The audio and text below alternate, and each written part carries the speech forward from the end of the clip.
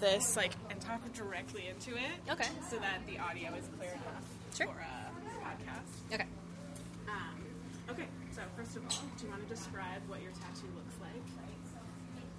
For sure. It is a jackalope, which is a rabbit with the antlers of a deer, sitting in a geometric diamond shape. And then there are some herbs kind of outlining the bottom of the diamond. Okay, so when and where? That was Sam True describing her first and only tattoo to me at 11th on Scott back in August. The interview is part of a newly launched project by the Kitchener Public Library called Our Ink, Our Stories. TCE gathered a few conversations about locals' tattoos and the stories behind them. You can read those and submit your own stories at ourinkourstories.com. In case you were wondering, I'm Megan Nourse, and you're listening to TCE Radio. Let's go back to Sam.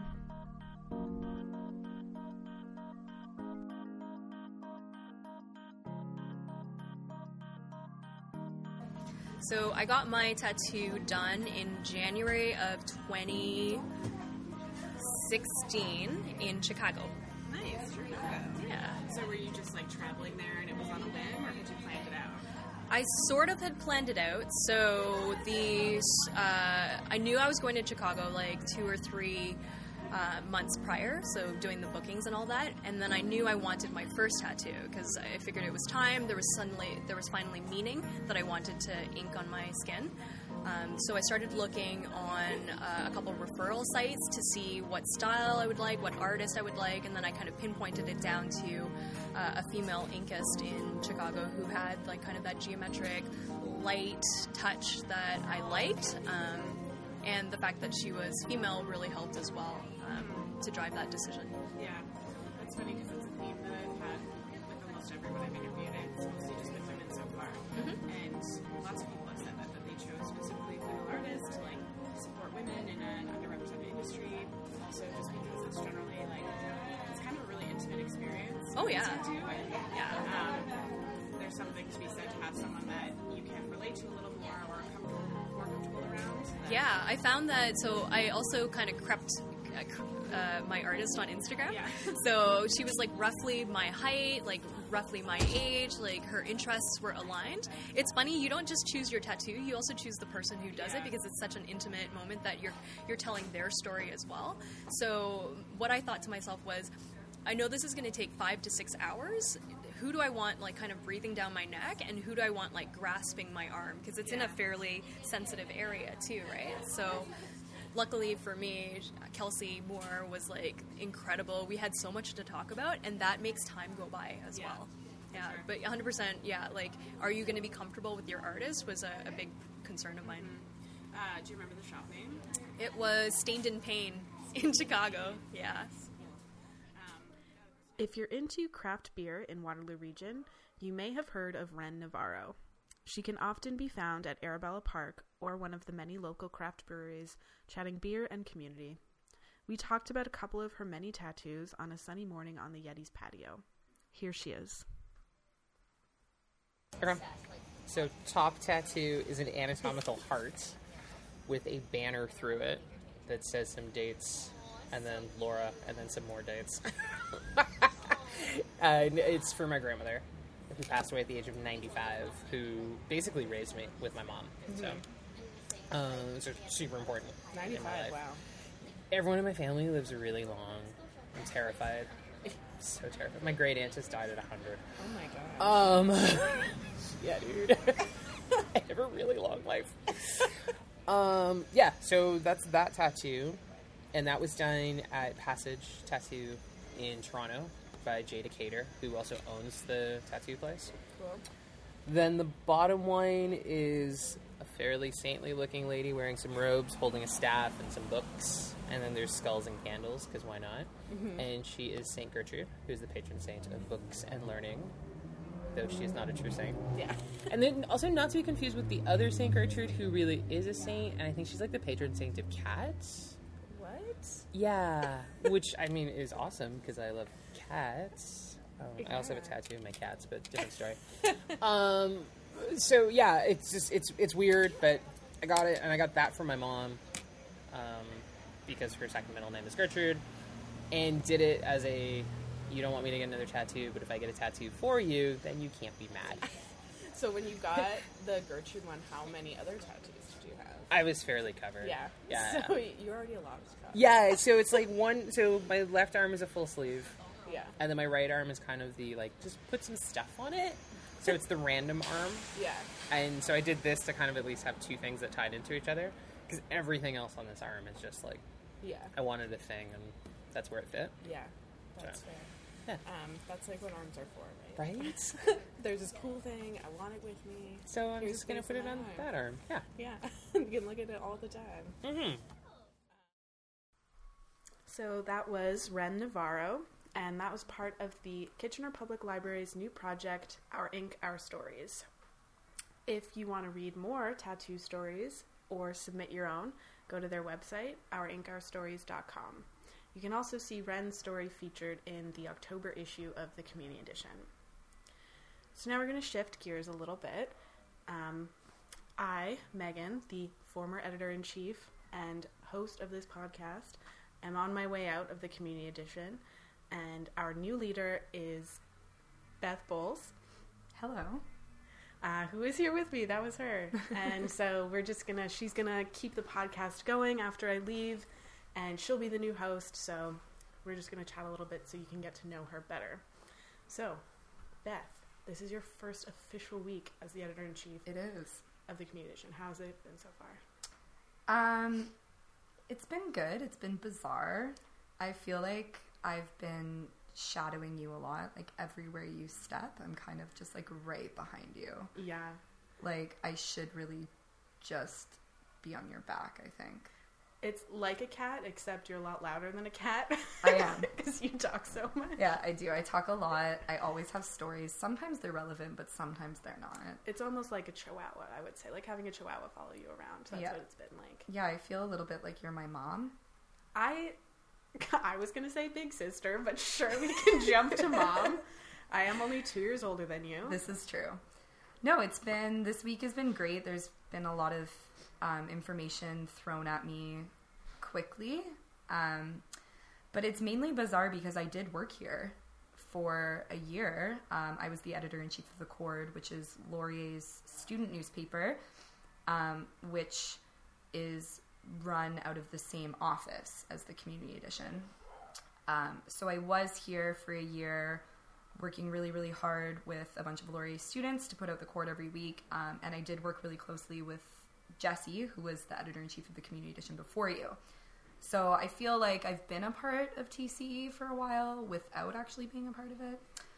Yeah, like you've definitely been on the team, especially because that entire year where you were working for The Cord, like, and Jessie was EIC, literally every time I was here for a Community Edition meeting, Beth was always here. Yeah.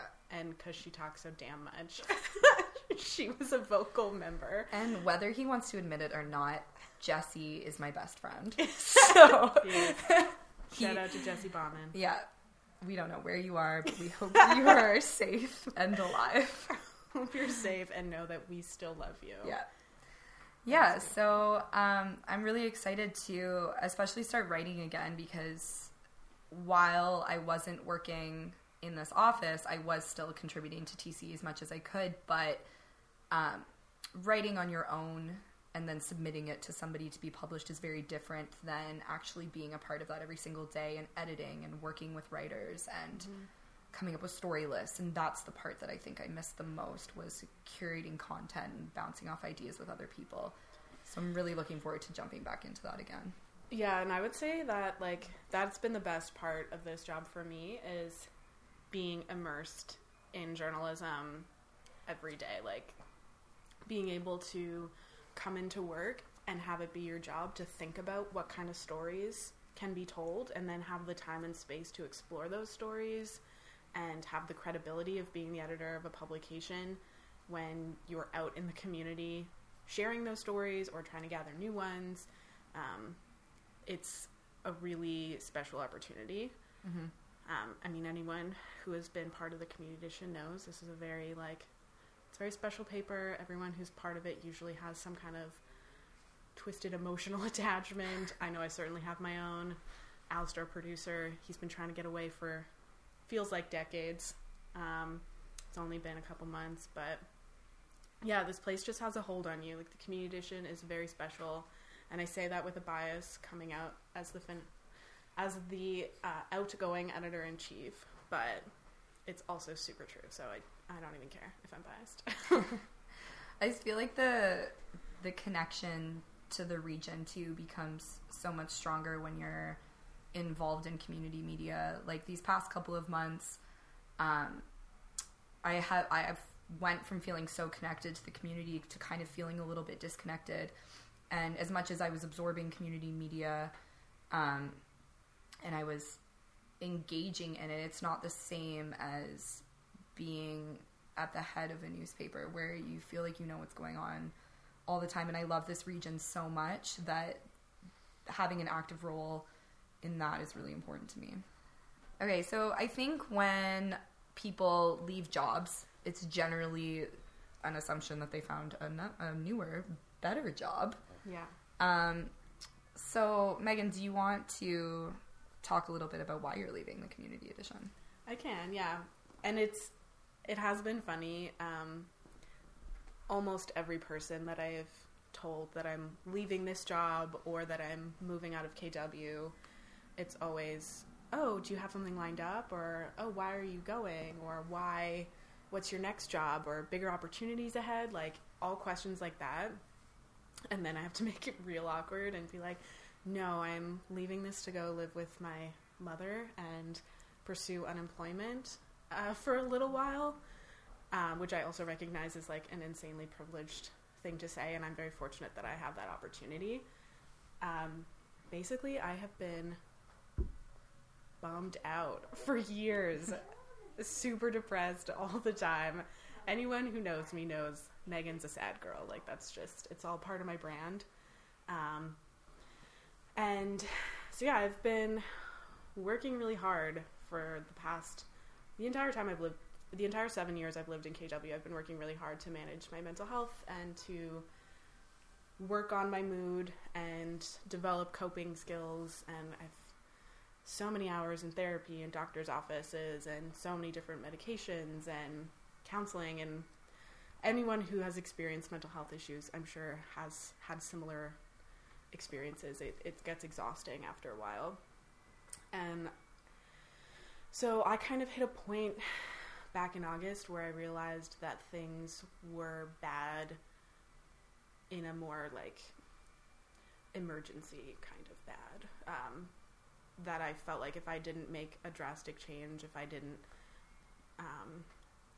cut out some of these huge stressors that I had, which were work and finances and living alone, and trying to, be an adult. It's really hard to be 26, guys. I don't know if you know that, but it's super hard. So I was trying to balance all these things, and it wasn't working, and I was pushing something that just wasn't right. So that's how I made the decision to leave. I knew that I couldn't give what I needed or what I wanted to give to my job at the community edition. And Kitchener has become an expensive place to live, and especially living alone, it's challenging. So she's not wrong, guys. Yeah. So I am fortunate enough that I have a supportive family, and I have my mother's house that I can go in and stay for a while I figure out the next steps. So yeah, that's why I'm leaving, and that's what I'm headed towards, is a few months of intensive self-discovery and self-care and all that other stuff. And I think it's important, I feel like it was important to talk about and to tell other people, because I've been thinking about this for years. I should have, once I finished university, I should have moved back home, and I should have given myself that break then. Mm-hmm. And I didn't, because I felt this pressure that I had to be going. I had to be successful. I had to be getting my dream job, and everything I did had to be meaningful. And that is it's the worst. And I see it happen to so many other new graduates and other people in their 20s, especially women, I think. There's this idea that we have to always be doing something. And, it's unrealistic that your first job out of university is going to be your dream job, or even your second or third or fourth job. Like, the perfect job isn't out there, but even if it is, of course you're not going to find it right away. And why would you want to? Like, the struggle and working your way up places is what makes your career valuable to you. And also, your career is not the only thing going on in your life. Who cares if you have the killer job if you're super depressed and you hate every other aspect of your life? Absolutely. We were talking about this a couple weeks ago, and you told me this metaphor. I'm bringing up the metaphor again because I have shared this metaphor with so many people. Also, just a little side, Megan Nourse is one of the most self-reflective people I've ever met in my life. She's a genius, and she has so much wealth of knowledge to share with others. So when you shared this metaphor with me, it did resonate with me because I have my own batch of mental health problems, and I think a lot of people can relate to that. So what was this metaphor that you told me about the couch? Okay, so the couch metaphor is, I stole this from a podcast called Strong Opinions Loosely Held, which is a great pop culture feminist podcast. You should all listen to that. They weren't talking about it in mental health context, but that's how I've adopted it for me. So I feel like if you have a shitty couch, like, that has weird stains and has a tear in the cushions and smells like a butt and just is an awful couch, you can put the most beautiful, most expensive, and cutest throw pillows on top of it, but it's not going to change the fact that you have a shitty couch. Like, it's still going to be uncomfortable when you sit down, and when you take away those throw pillows so that there's space for you to sit down, you're going to be like, this couch sucks. Why am I doing this? Why have I been collecting all these throw pillows when I should really have just been looking for a better couch or trying to make this couch better? So that's kind of like, I see the couch as like the foundation of my life. I've been adding things like jobs and friends and relationships and things and experiences and all of these other little throw pillows that I thought if I had enough of them would make my shitty couch better. But that's not how it works. And so I've gotten to a point where I can't really add any more throw pillows, and it's not working anymore. The throw pillows aren't helping, and so I have to go back to the beginning and look for a new couch. So that's kind of what I'm doing, and that, since I heard that and have then spread that gospel to several other people, I feel like it's really helped me understand myself and understand what I need. Because that was a big thing. For years I've been not just ignoring, but like not at all being aware of the basic thing that I needed, which was a better couch. Mm-hmm. So yeah. I think your experiences are obviously unique to yourself, but they're also so relatable, especially when you talk about being a young graduate. I graduated university a year and a half ago, and I was really fortunate to get a job running the Cord right out of graduation, but I watched so many of my friends and people in my program just struggle, especially those who got an arts degree. Yeah. Because I think that, I remember being 17 and finishing high school and guidance counselors just telling you, like, just go to post-secondary, just go. Mm-hmm. And you didn't question it. And then you go and you finish, and it's like nobody's there to tell you what to do next. So I was really fortunate to find employment literally the day after my last exam, but my job running the Cord was also just a very confusing job to everybody. People thought I was still in school. People thought it was like a part-time job.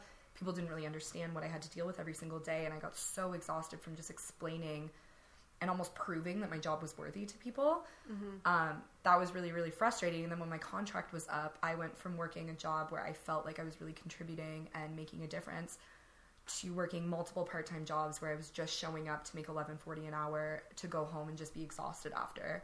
and to want to write all the time because that's my outlet of expression, but not having the time to write, not having the energy, or not being inspired because I was literally just going to work so I could pay my rent. Mm-hmm. So I think a lot of recent grads have similar stories, but also feel stuck and just keep throwing throw pillows onto their shitty, broken, smelly couch. Yeah. But not really knowing how to change the foundation. And that's the thing too, is like changing the foundation of your life is not as simple as just being like, hey, maybe you should just change your life. It's not that simple. It takes exploring, and it takes making mistakes, but also making good decisions. So we really hope that this big decision that you're making is a good one. I think it is. I think so. I'm looking forward to it. It's hard to leave KW. This is a really special place, and I've felt really fortunate to be part of this community. And especially, I'm leaving right before the LRT starts up. I thought I would be here to ride it one time. And so yeah, bad timing on my part. But other than that, well, I mean, the good thing about leaving a community where you've built as many connections as you have is that there's always something to go back to. right? I just recently moved into a new home that has an attic that is very hot, and there's a very large spider that all of us are afraid to move. But you are more than welcome to sleep in my unfinished attic. I can maybe find a portable fan to put up there for you because, like I said, it's very warm. But I mean, in all seriousness, I think that you have more than enough people that will give you a reason to come back here and will lend a couch that's probably going to be shitty because we're all journalists and we don't have a lot of money for you to sleep on. Thanks, Beth. You're a very good therapist. Hey, no problem. We're both very good therapists to each other, and I think that's why we make good friends. But I can't take my own advice. Right? But I'm bummed. That's the ultimate problem that we all have. Really good at giving people advice, but often make self-destructive decisions. Yeah. All right, well, I guess we gotta wrap up. I do want to tell a quick anecdote because I think it's too funny not to. So we recorded this conversation 3 weeks ago. It's the first week of October right now. We recorded it in the middle of September. And then I somehow, through definitely fault of my own, damaged the SD card that it was all saved on and lost all those files. Pressing eject before taking out an SD card is a real thing. I Megan know. didn't believe anyone. She thought it was an urban myth. I thought it was bullshit. And no, it turns out that bad things can happen, so never do it. I'll never do it again. I've learned a very valuable lesson, so learn from my mistakes. But anyways, so here we are now in the first week of October, re-recording this conversation we've already had. And this almost exact same incident happened about exactly a year ago with then editor-in-chief Jesse Bauman when I was interviewing him for our inaugural podcast episode, and I pressed the wrong button on the recorder, and so we had this great 40-minute chat, and then none of it recorded, and then we had to do the whole conversation over again.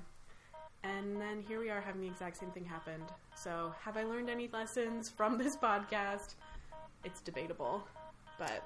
So when I leave TCE, whenever that may be, and I record a conversation with whoever takes over, I'm going to lie to them and tell them that we're recording and then not actually as a rite of passage. I think that maybe you, Megan Nourse, made a new tradition. I may have inadvertently. So, all right, why don't you, to close off, just remind everyone who you are and where they can find you. Well, everyone, my name is Beth Bowles. I am the new editor-in-chief of the Community Edition. Follow us on Instagram, @Community Edition. You can follow us on Twitter, too. My personal Twitter is @BowlesBethany. I really only tweet aggressively about music that I like. So if that's your thing, then we could be best friends. Totally. All right. Thanks for all these memories, KW, and we'll see you later.